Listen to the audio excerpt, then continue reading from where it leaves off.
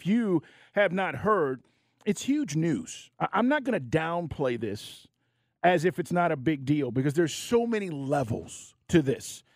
And the thing today is that Jalen Carter this morning at 10:30, and literally, I was talking to a buddy earlier today at, 10 o'clock, and he's like, yeah, Jalen's going to speak today. And we were talking about his prospects as far as what teams are interested. Everybody's interested. He's an incredible football player. And then he doesn't speak. And then none of the dogs speak today. So the reason why is pretty simple, Mike. When an arrest warrant is issued for you, and yes, these are 2 misdemeanor charges, but it does bring up the character question about Jalen Carter. And we'll get into this because we kind of, I think some people see this and they go, what's the big deal? The night of the accident, according to the AJC reports, they're racing. Right. And he was there. In the original report, he wasn't there. Yeah, single car accident. He heard this crash from his apartment. That's what he told police originally. Then there is a gentleman, which, Mike, this is a whole nother level, that apparently is on the Georgia staff that was there at the scene, who called Carter and said, hey, the police need to talk to you. You need to come back. And that's when the conversations of where were you, what were you doing, and then they looked at his car, Mike, and when the lines, the electrical lines came down. It scratched the vehicle. Yeah, they knew he was there. So, listen, I don't know about you, but when you look at this from the big picture standpoint, right. Is Jalen Carter still going to have an NFL career? I would like to believe he is. But I also don't know how teams view this, Mike, when you talk about an accident that resulted in the death of teammates. Obviously, Chandler LaCroix loses her life. And now you have a situation where you weren't honest about it, and you ran from the scene, and you lied to police, and we could go on and on. I just don't know how teams are going to look at that and say how much he falls or slips in this draft. Do I think he's a top 5 pick, top 3? Absolutely, right. I do. But how much does this matter in as far as the NFL and teams of the scouting combine and teams looking at him to draft him? Well, I mean, it's pretty explosive stuff. And again, we're not into the hyperbole business. I know you guys think we are, but I mean, this is pretty much, it stands on its own. It's pretty a terrible visual. Now, I don't know how they can get an eyewitness who was at the apartment complex to look up and say she saw a person in an SUV standing outside.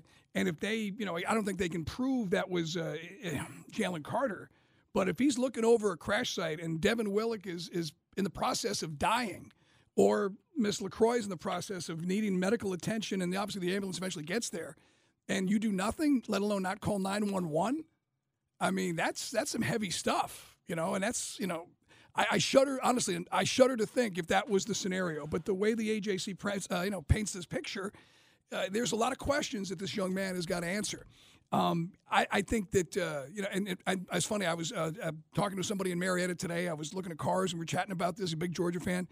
And he said, this means he'll probably fall in the draft. And I said, yeah, I mean, not talking about the human cost, just strictly talking about football.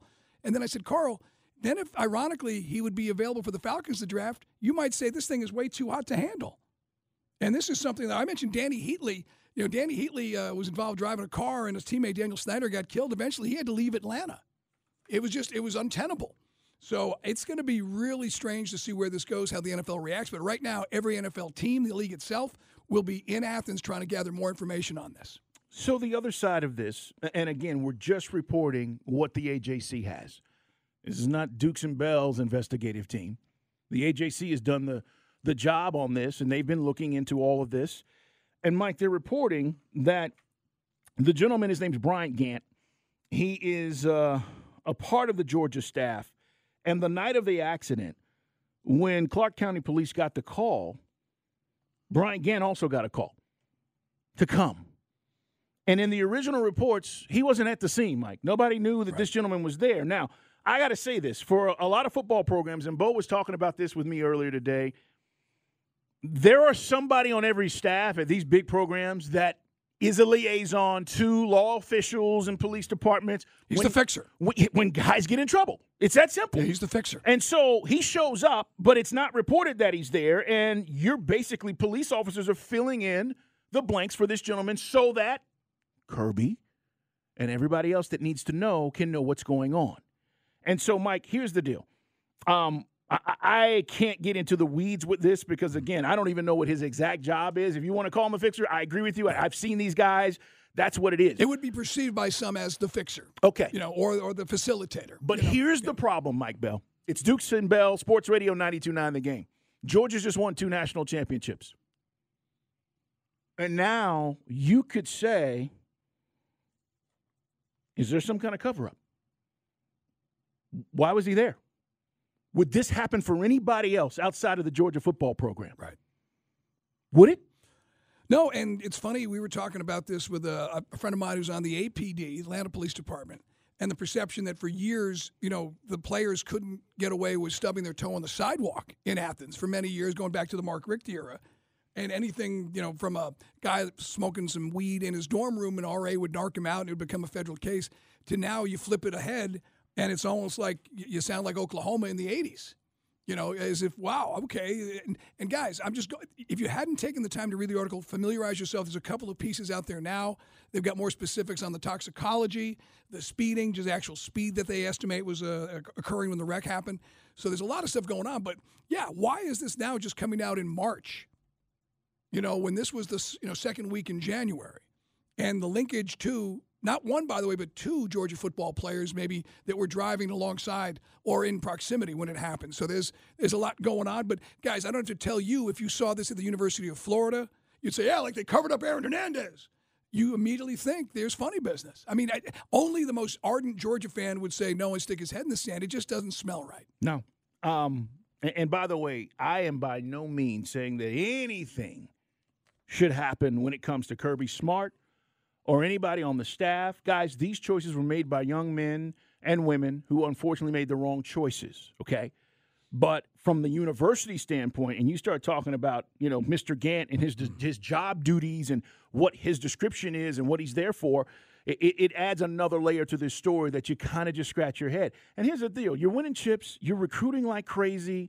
You've got great kids. I'm not going to paint the picture that Georgia doesn't have great kids. They have great kids. We know that. But, Mike, what's happened over the last, let's just say 4 or 5 months, all right? Not going back. We don't have to go back 6 years or whatever. But it just seems like, okay, even the Stetson Bennett thing, he gets arrested in Dallas. It's no big deal, but it adds to it. People go, well, what the hell's going on? Like, that was not a big deal. But then you start to see these things playing out. So, for Georgia right now, Mike, it's not what you want. You're getting ready for spring ball. We're going to focus on the football. But at the end of the day, Kirby puts out a statement today because he had to. And as you said, to describe the situation, again, this is from the Atlanta Journal-Constitution and their sources, that the police chief for Athens-Clarke County, Jerry Salters, relays the information that a police dispatcher says Brian Grant is on his way. And again, people will say, I didn't realize that it was police department, ambulance, fire department, Brian Grant. As far as emergency response. So that's where people are going to start to link what's going on, what's his role, what is the relationship with the Athens-Clarke PD now, which was certainly different, as I mentioned, some 5, 6, 7 years ago. I'll just say this. There's not too many people who have a direct line to the chief of police. 404-741-0929. It's our Solomon Brothers Diamond text line. And why do I feel like damn, right? You know what I mean? This is, I kind of feel like, damn, we got to deal with this? Do you feel that way? Yeah, I mean, we knew that the toxicology was going to come out on Chandler LaCroix. And look, you didn't want to cast any aspersions because it's a damn tragedy. And especially, whether it's, both individuals. Devin Willock had his whole life ahead of him as well. But most people said she was probably overserved at some point, and the toxicology bared that out. And you're going to have folks who don't know the program. And I got to be honest, whether you know football or not, it just doesn't look good. And it's one of those things, you hope it's not going to derail what Kirby has built, but there's going to be a lot of people, national media, not sure what the DA is going to be doing out there, but people are going to be getting underneath the fingernails of everything going on in Athens and the college football program at Georgia.